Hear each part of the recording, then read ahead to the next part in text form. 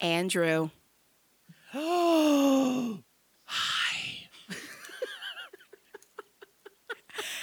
Andrew, the way you just said that is exactly how I imagine the deer that I murdered with my car this week kind of felt. He came from nowhere, and I feel like he just said, hi.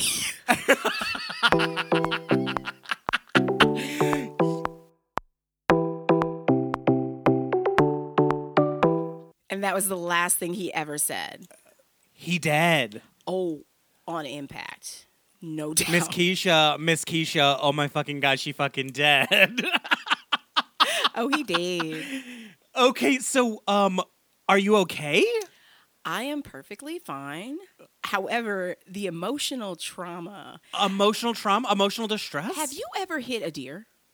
Absolutely fucking not. And I am like scared. It Girl, happens like real. all the time. It happens all the time. I live in a neighborhood where there are deer like happy ass and all around the fields and our lawns. Happy ass and all around the fields and lawns. So I get scared all the time. But what happened? Actually, same, by the way. We live in like a really wooded area with a lake, and it's very pretty, but we do have like a family of deer that hangs out and at this point isn't even afraid of us. Like my poor dog goes outside and the deer's like, whatever, you're not going to do anything. Right? They're all like, hey. And my dogs like kind of want to be friends because they kind of look alike, but like it's weird. Because they kind of look. No, I just hit a deer out of nowhere, but with enough impact that like my airbags deployed, and it was a pretty dramatic scene. Was it like a side football tackle? Was it a windshield? Like, tell me It was details. just straight on, just deer grill, straight on. I don't even know where it came from. I feel like this deer like just materialized from nothing. Like, oh my God, demon deer. Demon deer. Just there, and then it was done. And I have never been in an accident where the airbags deployed, and it's super violent. Those things deploy. Oh my God, were you injured? No. I Okay, had good. a bit of arm bruising from the airbag. Right. But no, it was totally fine. It deployed so violently that however my arm was on the steering wheel, it bent back my engagement ring against my wedding ring and like bent it, and my diamond popped out, and I cannot find the diamond. Oh my God, it's probably in the deer's belly. With my luck, I told my husband it popped out into like the ventilation system or something.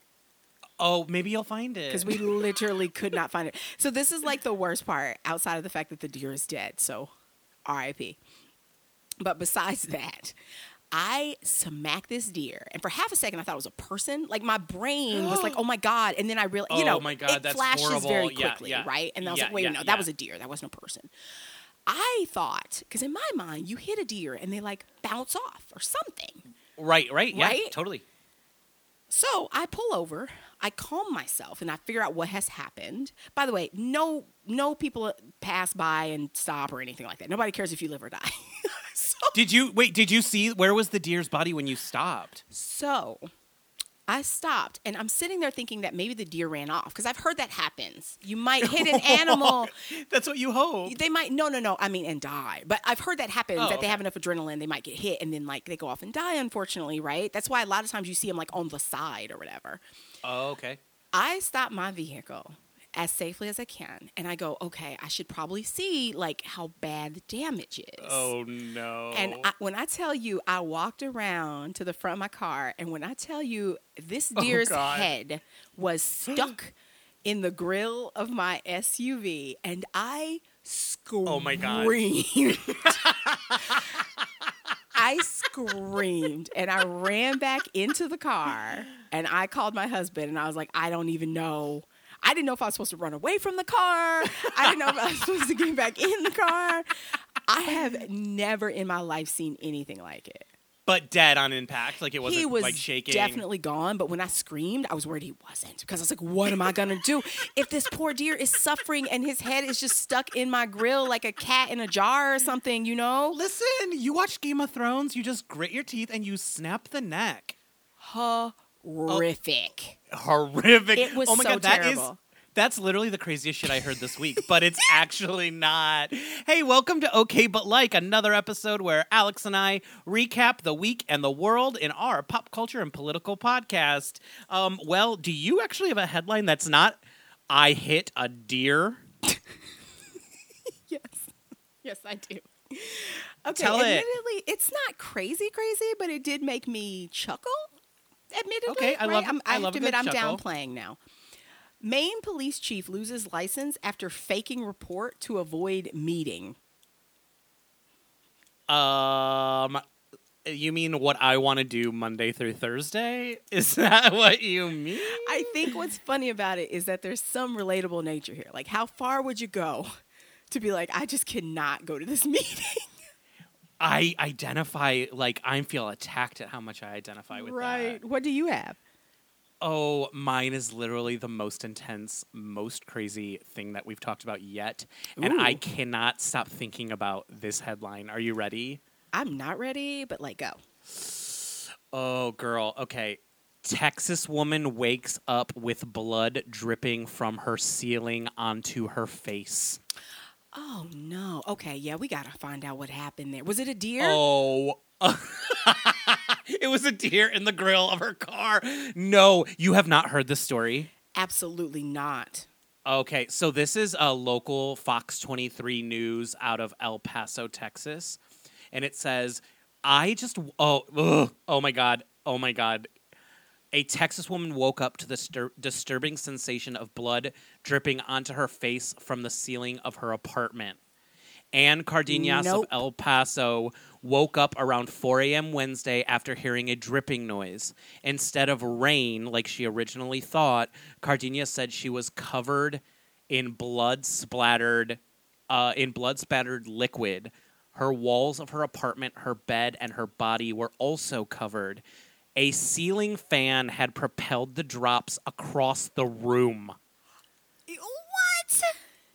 It literally dripped through the ceiling onto the ceiling fan and splattered her apartment of blood. So after calling 911, authorities determined that the Cardenas upstairs neighbor had been dead for over a week and that his blood, listen, his blood and bodily fluids had seeped through the floor into the apartment below.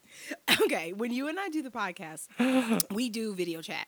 Because we, Yes. right, and obviously it's Our a podcast, faces right now. So it's only it's an audio medium.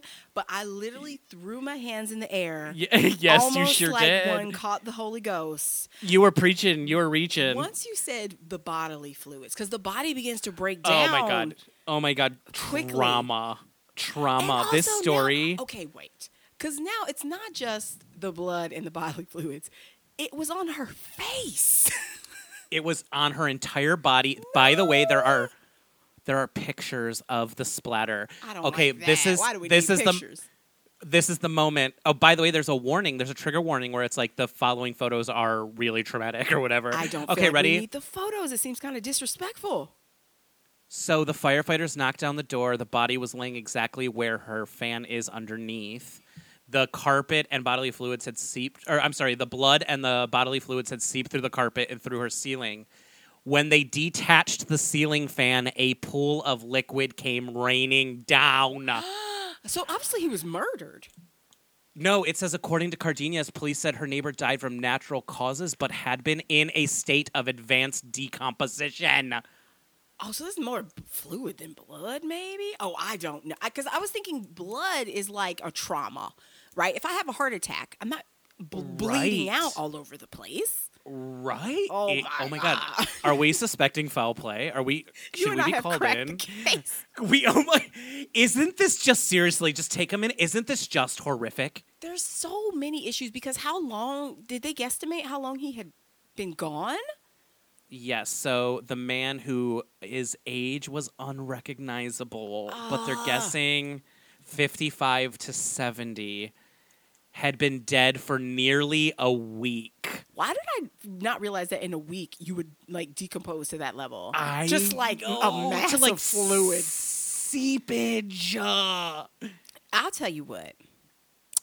You better come looking for me If I'm just gone a week, do not let me seep out on the floor. Come and find me.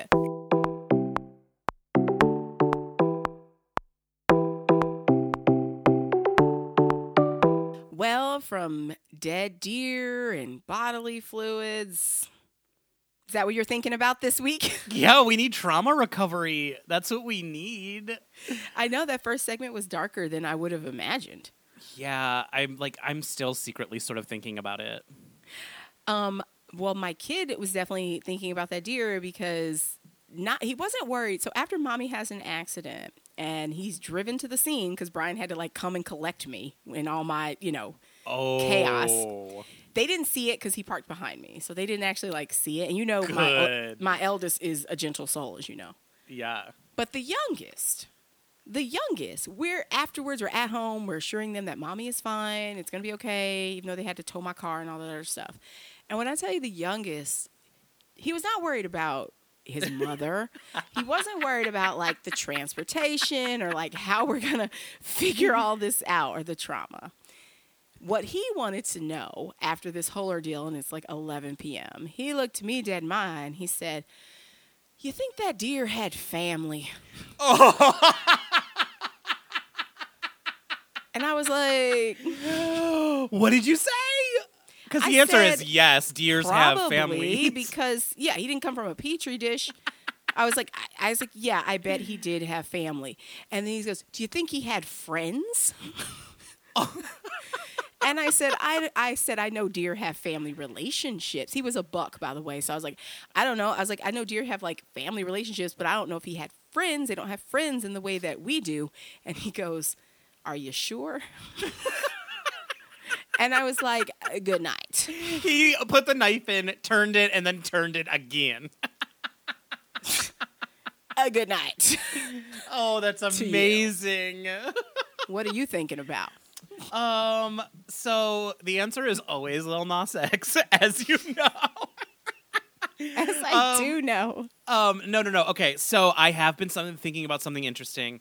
I have been watching Pose on FX, right, starring Billy Porter, India Moore, MJ Rodriguez, etc.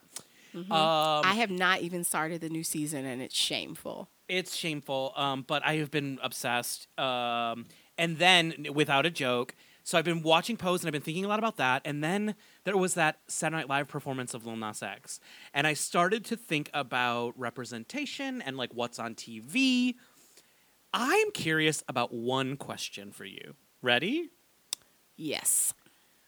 When would you say is the first time that you saw yourself on TV? This is such a complicated question for me. Well, yes, I'm super curious to know your answer. So you and I have talked before that, like, I feel like as a Black woman in America, I've, like, been on such an interesting and probably, like, super long journey. And so I think that the first time I truly saw myself is different than the first time I thought I saw myself. If that makes sense. Okay, so I move my queen and you take it for the game, I guess. No, I think that there's a couple of things here. Yep. I think one for me, and I think you'll identify with this some because we've talked about this before, right? So one for me, I was raised in predominantly white spaces away from my family because we moved away from, my dad was in the military and we moved from my family when I was in second grade. Oh, wow, okay. And then from then through college, mostly white spaces. Some whiter than others, yeah, but mostly white spaces. There's a picture, I remember this like it happened yesterday. There was a picture of me with my fourth grade class, and I was standing there, right, in my class, and they printed it out in black and white, and I was the only brown child, so I was, like, crazy dark. And I remember looking at that going, God damn, I'm Black. I swear to God. Like, I literally, to one end, nobody had made me feel any differently that I can remember, so that's good. But on the other end, I was like, I'm the only Black kid in this picture. Like, and I was in like fourth grade. Oh, wow. And like, it was just like so in my face, you know, that I was like, oh shit. Was 'cause this when I while was- you were dressed up like Ariel? I know. Throwback. Right. That being a time when, it was made very clear. But that was also when I was living around my black family, right? So a little bit different. I feel like I just learned to, I don't know, roll in a certain way Sure. and to fit in and not, and again, not that these were good things. I think it's just the way one survives when you're the only X in a community. And I think in your case, like we've talked about this before, of like, I don't know the line, so correct it for me. Okay. But you said something along the lines about like, to be gay is to first learn to lie or something like that. It was like learning to lie before you love or something. Yeah, Can you flush that out for me? You made this mention. Yeah, I read it in a play one time, and it was like, as gay people, we have to learn how to lie before we learn how to love. And I think that's not about like familial love, although it can be, but it's specifically, I think, about the person that we love, right? Or want to love. Right. And so I just felt like, so when I was little, I think I watched I would watch shows and there would be a black character, but a black character in a mostly white space. So do you remember in Full House? Yes. Teddy? Yeah, Ted. Oh, Teddy. Yes. Yeah. But I could identify with that, even though it wasn't nothing surrounded his race at all. Interesting. Right? But he was just a black kid in a white space, and I'd be like, oh, there's, like optics, a black kid. Right, yeah. Exactly. Even though it wasn't really about his experience, if that makes sense. He was a side character. I love this. But I was still like, oh, at least he's there. You know? know? This and I kind of felt that way too. I felt like sometimes in my friend group I was there.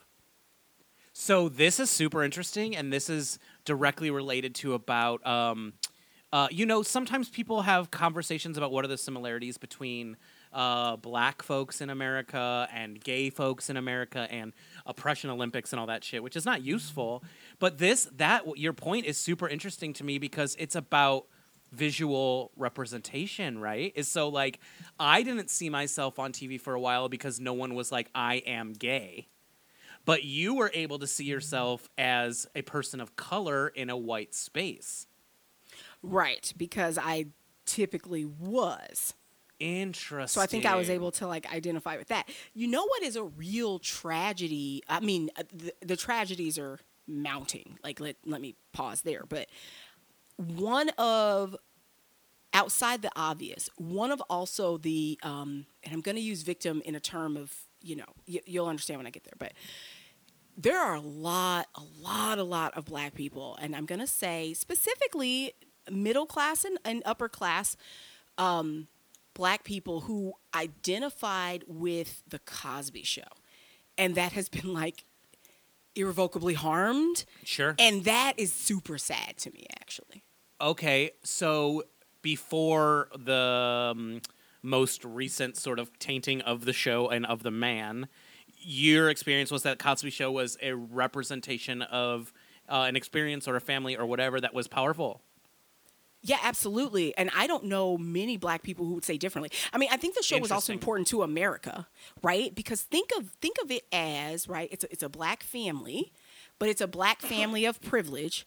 Yeah. As if they didn't exist, right? They're black family. Oh, right. Not every black family was out here struggling, or not every, was a side character to, again, the white story.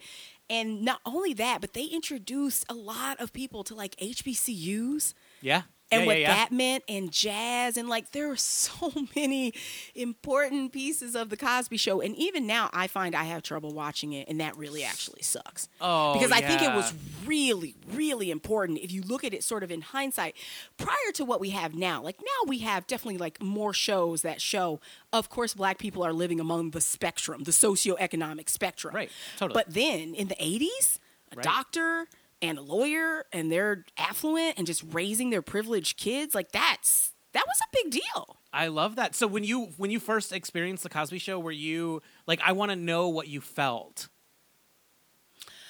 It's interesting. So same thing. I think I had a journey with the Cosby Show because I am about Rudy's age. Okay. I'm pretty sure. I'd have to think about when the Cosby Show like started, right? It was like mid 80s. And Yeah, I was mean, born that in sounds about right. 82. So, Right. you know, I was pretty young. So, I don't remember like first run Cosby's, if that makes sense. But I was exposed to it, right? Like as I got older, and I absolutely loved Rudy. I loved Rudy. And Aw. I know. By the way, this crossover. I'm gonna Yes, get there in a yes, second. yes. But crossover. But not only did I absolutely love Rudy, and of course it gives you just like some classic stuff. Like Felicia Rashad is, I mean, just ridiculous. So just classic. But also, if speaking of one that I think was the first time that I truly was like, oh no, this is me. So when I felt more like me, Yes, was yes. actually Living Single, and you get Erica Alexander in Cosby Show and Living And Single. oh my God. So I was obsessed. This is dangerous conversation because about gay white men appropriating black female culture, but I was obsessed with Living Single. Living Single is great.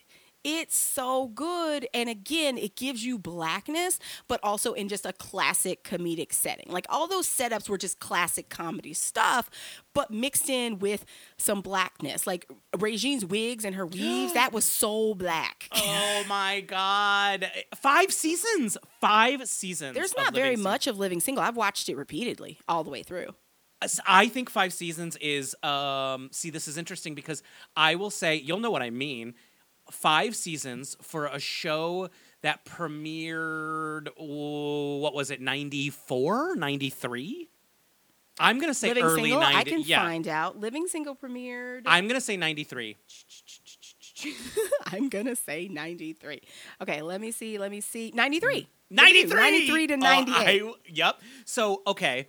What I mean by this is, okay, it's a show about a group of mostly single black young people living in the 90s in Brooklyn. In a 90s kind of world, right? Like, I got my girl. Keep your head up. What? Okay, it's so good. But it is very black. It is very black. And I mean this as in terms of aesthetic, in terms of just it is unapologetically black. And I love that there are 5 fucking seasons of that show. But let's give some credit where it's due. This is when Fox decided it was okay to be black because they had Living Single and they had Martin and they had Living Color and they went all in. And I don't think that was a small deal, but they decided no. We'll promote these shows. We'll support these shows. And the shows did well. These are classics. They did so well. They did, like, there has to be a book or maybe there's not a movie. There has to be a book about this, right? Because think about what's coming up in 94. What? I don't know. OJ in 94. Oh, okay. You have the media. So I think that like the media landscape changes a little bit in 94 because you have OJ, you have Tanya Harding and what's her fuck? Right? Nancy Kerrigan. Well, the 90s were wild.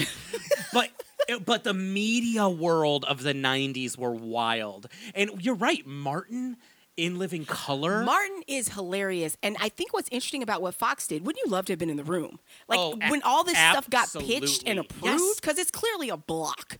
It's a block of black ass entertainment, right? Yes. And so it's interesting because this is when Cosby Show is ending. Because Cosby Show ends early 90s. And there's such a difference in the black experience for Cosby Show versus say like a Martin. And I think for a Cosby Show, right, you would look at that as also getting into respectability politics.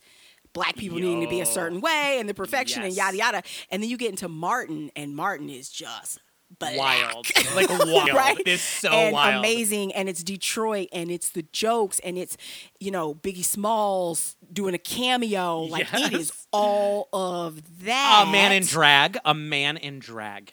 Shaniqua. Yeah, I just, like, in hindsight, you just want to know, like, why were y'all much more daring then than now? Right. Oh, my God. Is it about the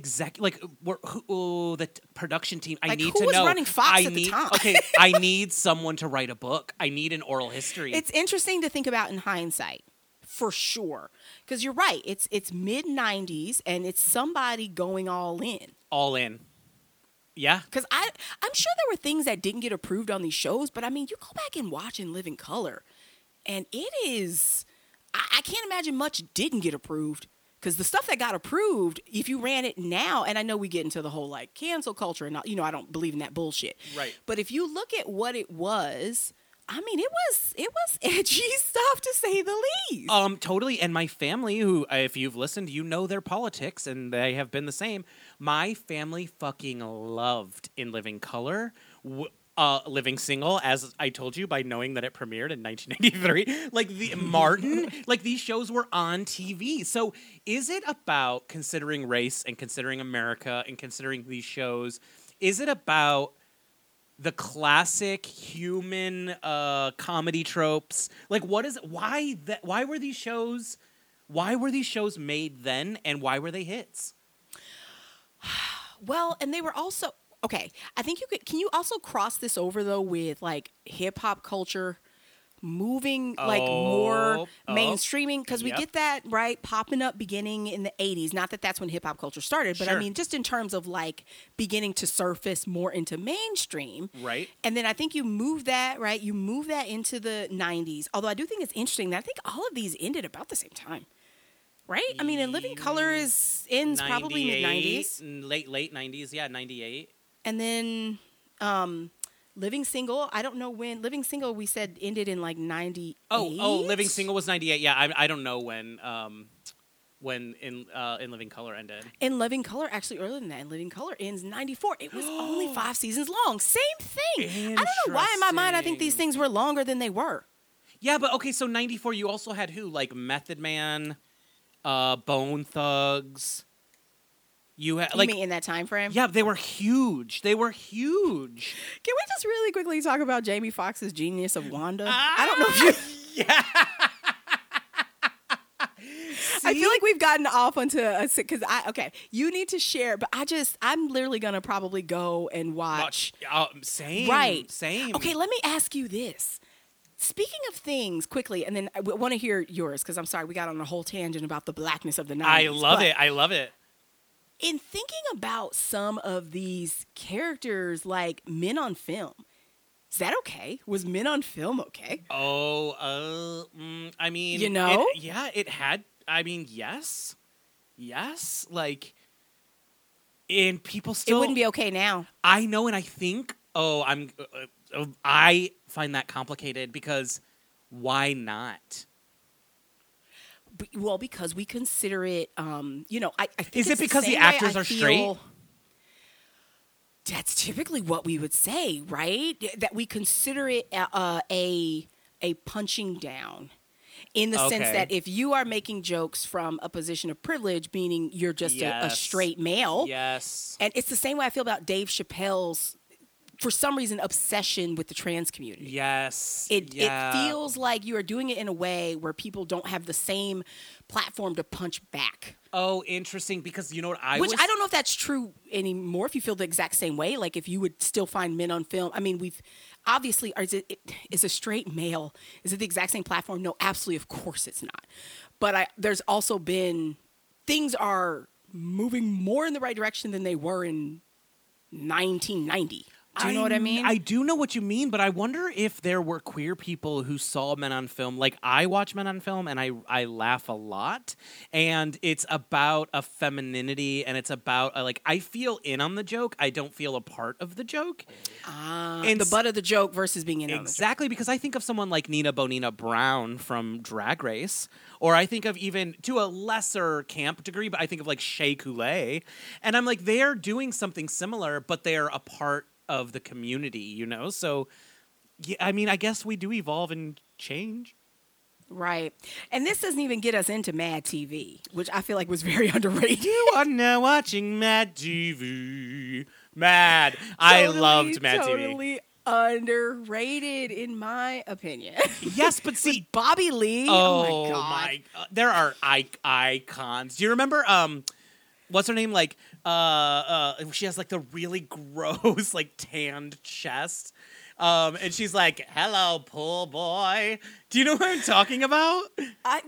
Did Nicole Sullivan play that character? I don't know. I'm Matt ill TV prepared. is another one, by the way. We get Jordan Peele and Keegan Michael Key out of Mad TV. Yeah. Oh. Like Mad TV birthed some stars. Yeah, it was good. It was really, really good. Hilarious. Yeah. Also, what is the name of the woman? She does all of the like she's on Family Guy and Alex she's more so a Bornstein. voice. Yeah. Yeah. Out of Mad TV. Yep. Totally. I cannot. Okay, sweetheart, I totally corrupted that conversation. No, I love it. What I love about it. yours? Also Orlando Jones. Okay, go ahead. Yes. See, no. I think there's some overlap. Because I was super curious about your answers because I think there's a difference between seeing someone visually who either looks like you or is in the same space as you, whatever. So mine is very interesting because I don't look like this person at all, but you want to know the first time where something ever clicked with me in terms of I was like, oh, do you remember figure skating? Of course, right? Did you ever watch figure skating? Oh, yeah. I mean, seasonally, like everyone, right? Like the Olympics and that sort of thing. Okay, so I remember in the 90s, Rudy Galindo. Do you remember Rudy Galindo? Okay, wait. Was he Elvis-ish? Am I making that up? Dark features, super. Okay, I'm gonna pull it up literally right now. Yeah. Like, super dark features, super queer, like super queer. Oh no, this is not who I was thinking of, but now I know who he is by seeing him. Yeah, so he skated out and was super femmy, and I mean that complimentary, and I just was so enamored. I literally could not stop watching the TV, and I was like, oh, this is interesting, right? Because you do, as we talked about, you do have the Little Mermaids, and you do have the curiosity of being attracted to King Triton, which is really legit. You also have, really quickly, if we're talking about the 90s, do you remember WWF wrestling? Oh, you know I do. Okay, so I again was like, why are my pants tight? Right? Everyone's all the boys at school were like, they're awesome athletes. And I was like, he's hot, right? But Right. But I didn't see myself in them. But when I saw Rudy Galindo, I was like, oh, there is something here that I recognize, right? Well, and also, so was he openly gay? I feel like it's an open secret, or had been, if that makes sense. Oh, no. He was They didn't openly. talk about it in the way that they talked about Adam Rippon, though. Do you know what I mean? That is correct, but I'm convinced, maybe I'm making this up, but I'm convinced that, again, in the 90s, there was a skate that Rudy did where he, at the end, literally pulled out a rainbow flag and, skated around with it. Yeah. Amazing. And he also is, maybe people just weren't talking about it in the right way. I think so. I don't or know. it was pretty, clipped, but he also was pretty open about the fact that he had family members. He had specifically a brother who died of AIDS. Oh, wow. And it was a part of, they do in between the skates, they do Rudy, Absolutely. the profiles. Yeah. There's a story. Yeah. Yeah. And they give us the story. Right. He talked about that. And then that, of course, started the conversation of whoever I was watching it with said something about, AIDS and gay people. And then it started, it started the whole thing where I was like, oh, and then, I'm watching Pose and I'm like, I think that seeing yourself on TV physically and emotionally and intimately is super fucking important. And I think that, okay, so I saw something in Rudy Galindo, but you want to know, this is crazy and sounds stupid, but this is my experience. Do you want to know the very first time where I was like, oh, this is representation for me? Yes. What was it? Do you remember, we've talked about it before and I'm going to bring it up again. Do you remember The Real World? The Real World season, it was in the year 2000, and it was The Real World New Orleans. No. I mean, I don't have an immediate recognition. I know New York, obviously. I know San Francisco, but I don't have an immediate reminder of New Orleans. So it was season 9 because I'm obsessed with the show. Seattle, by the way. That was season 7, so this is 2 years later. Also, gay content with Steven slapping the shit out of Irene. Oh my God, that's so problematic though. But we don't have time right now. No, it's super problematic. But season 9, New Orleans, there was Danny, and Danny was a gay sort of, middle of the road kind of femme, but kind of not, and like charming and sort of like. Let me pull up Danny really quick, see if I can remember. The Real World New Orleans Danny, yeah, and he. He was nervous about coming out, but he also wasn't hiding it, and he's just kind of like Oh, he's adorable. He's adorable.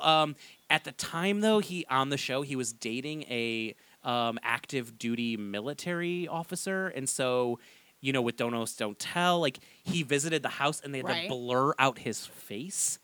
And oh wow, yeah, and it was like he was nervous about bringing his boyfriend to the house, and. That was the first time where I was like, "Oh, this is me, right? Like this is someone who is me, Oh wait, I do remember Trishelle.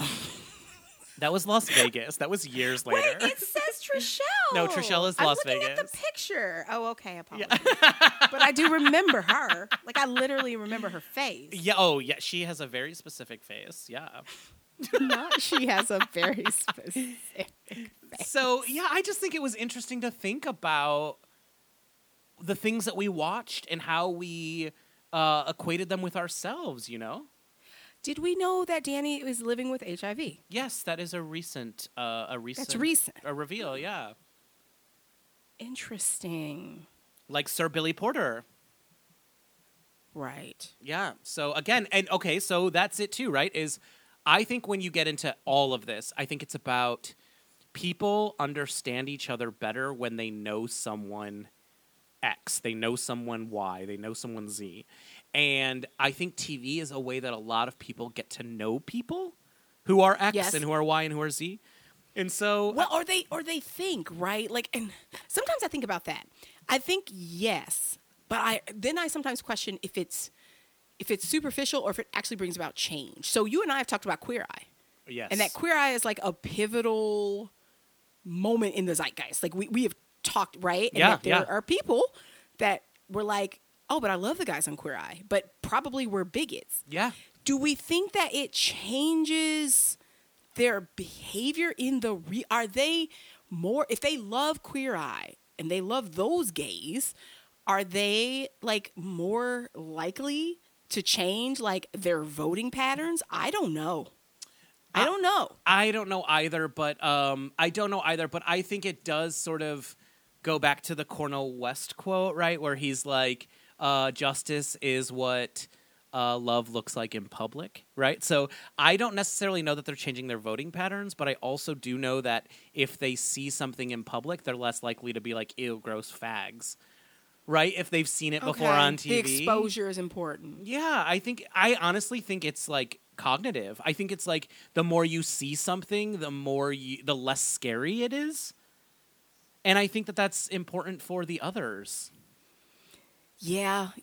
No, I don't think you're wrong. I think, to your point, the representation is important not for the people who are seeing themselves alone, but for people. And by people, we normally mean like white Christian straight people, right? Right, yeah. I mean, if that's what, because they have been seeing themselves since the beginning of seeing yourself. And now that they're not seeing themselves en masse, they're shitting their pants. Except they still are. I think that's what is frustrating, right? It's like not even wanting to give up some of the pie. Because we're not asking for all of the pie, because I've seen TV, it's still pretty darn white.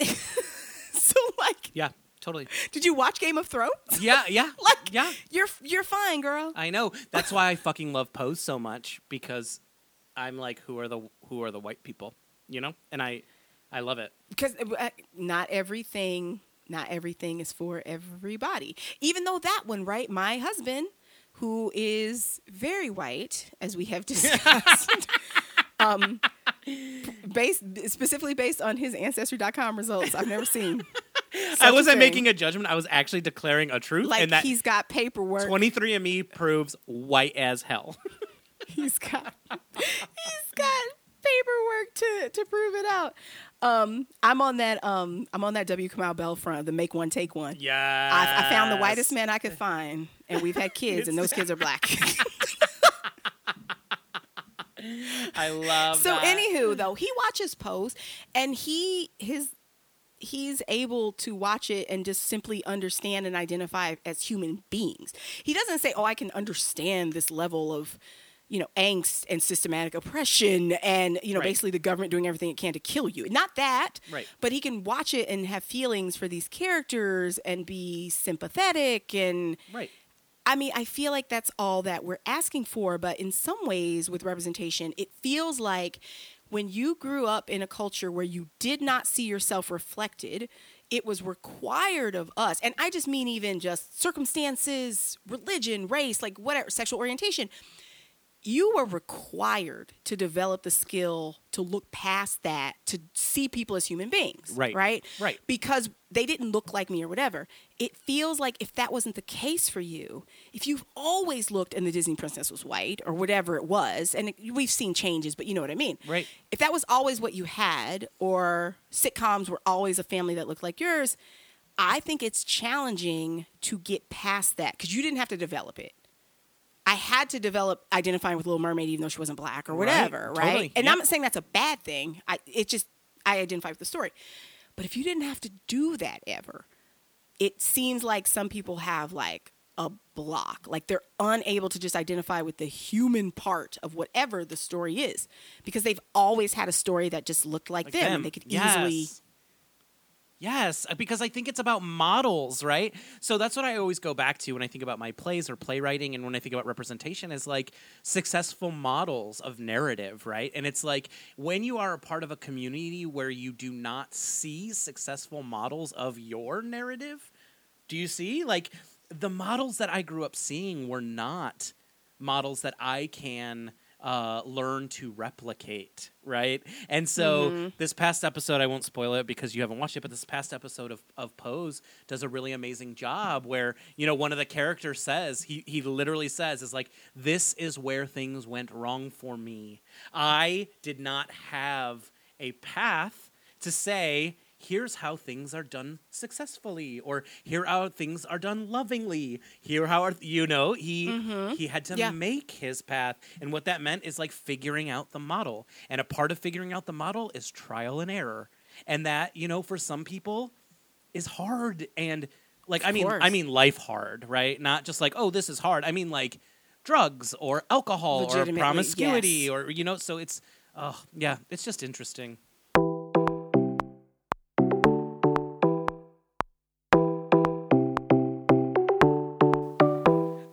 I don't want to be that way because I usually feel like when people talk about nostalgia, they're being racist. But I am. Stop it. I am. It is. Nostalgia. It's like poodle skirts and soda fountains, and it's like racism and separate fountains. Yeah, but I am kind of ready to watch some Living Single and Martin. Oh my God, Martin is hilarious. Like again, we don't have time to get into it again. But the classic TV moments of the different characters that he portrayed. And Shanae is just classic. Like, are you serious? Are you serious? Our Joy Corner is actually going to just be really short tonight, and it's Living Single and Martin. Go. Right. Bye. It's Shanae constantly calling Gina Big Head. Yeah. And that Martin wanted to get with her, but she wasn't interested. I love it. And then we found out, by the way, do you remember when we found out that Shanae was a business owner? She owned a hair salon. Hair salon, yep. I remember cannot. Yes. Okay, really? Okay, I'm sorry. Okay. I also want to call out, not only when we learned that she owned a hair salon, because she made Gina and, I can't remember, and Pam work in the hair salon. But do you remember when they also tried to get into like a hoity-toity professional organization, and Gina and Pam couldn't get in, and then Shanae and her friend got in because they were being like real? Do you remember this? Yes, absolutely. Yes. This is one of those episodes that I think people talk about. I'm telling you. I mean, So everyone, a banger, as they say. Okay, here's what I have. This is very straightforward, and I think, sweet and yada yada. Okay, the Utah Jazz. Are you familiar? Heard of them once or twice. I feel like somewhere in history there was a man named Karl Malone who played for them, right? Yes, Karl Malone. Oh my God, I deserve so many points for that. Very problematic, Karl Malone. But yes, Oh, okay. he's like one of their most famous players along with John Stockton. They currently have a young man named Donovan Mitchell whose smile is like a diamond. Check him out. Bright like a diamond. The Utah Jazz decided that what they were going to do is for every game they won this season, they were giving a full ride scholarship to a student from an underrepresented group. And this week they handed out the first 30. It is on their Twitter feed, and they got them on like you can see them. They put them all together in like a like Zoom, so you can see like there's one of Donovan Mitchell like calling a student and letting him know college paid for, and there's one of like Rudy Gobert, who's their center, college paid for, and it's just really pure and sweet. And I think we can think about the fact that college shouldn't be costing this fucking much anyway. But the point is it does. Right. And so for these kids, like you can just see it on their faces. And the fact of the matter is sports franchises have a lot of effing money. And if they're going to do something, this works for me. And I thought it was really, really sweet. And the fact of the matter is college debt is no joke. And the fact that these kids are going to go to school and they're going to walk out with no debt, that's life-altering stuff. And that's from my family, which is continuing to pay college debt. Sing the song of me and my people. Okay, so the thing that brought me joy this week, I don't know if you saw it, but did you hear about the revelation that John Steinbeck wrote a novel about werewolves? Oh, wait, what?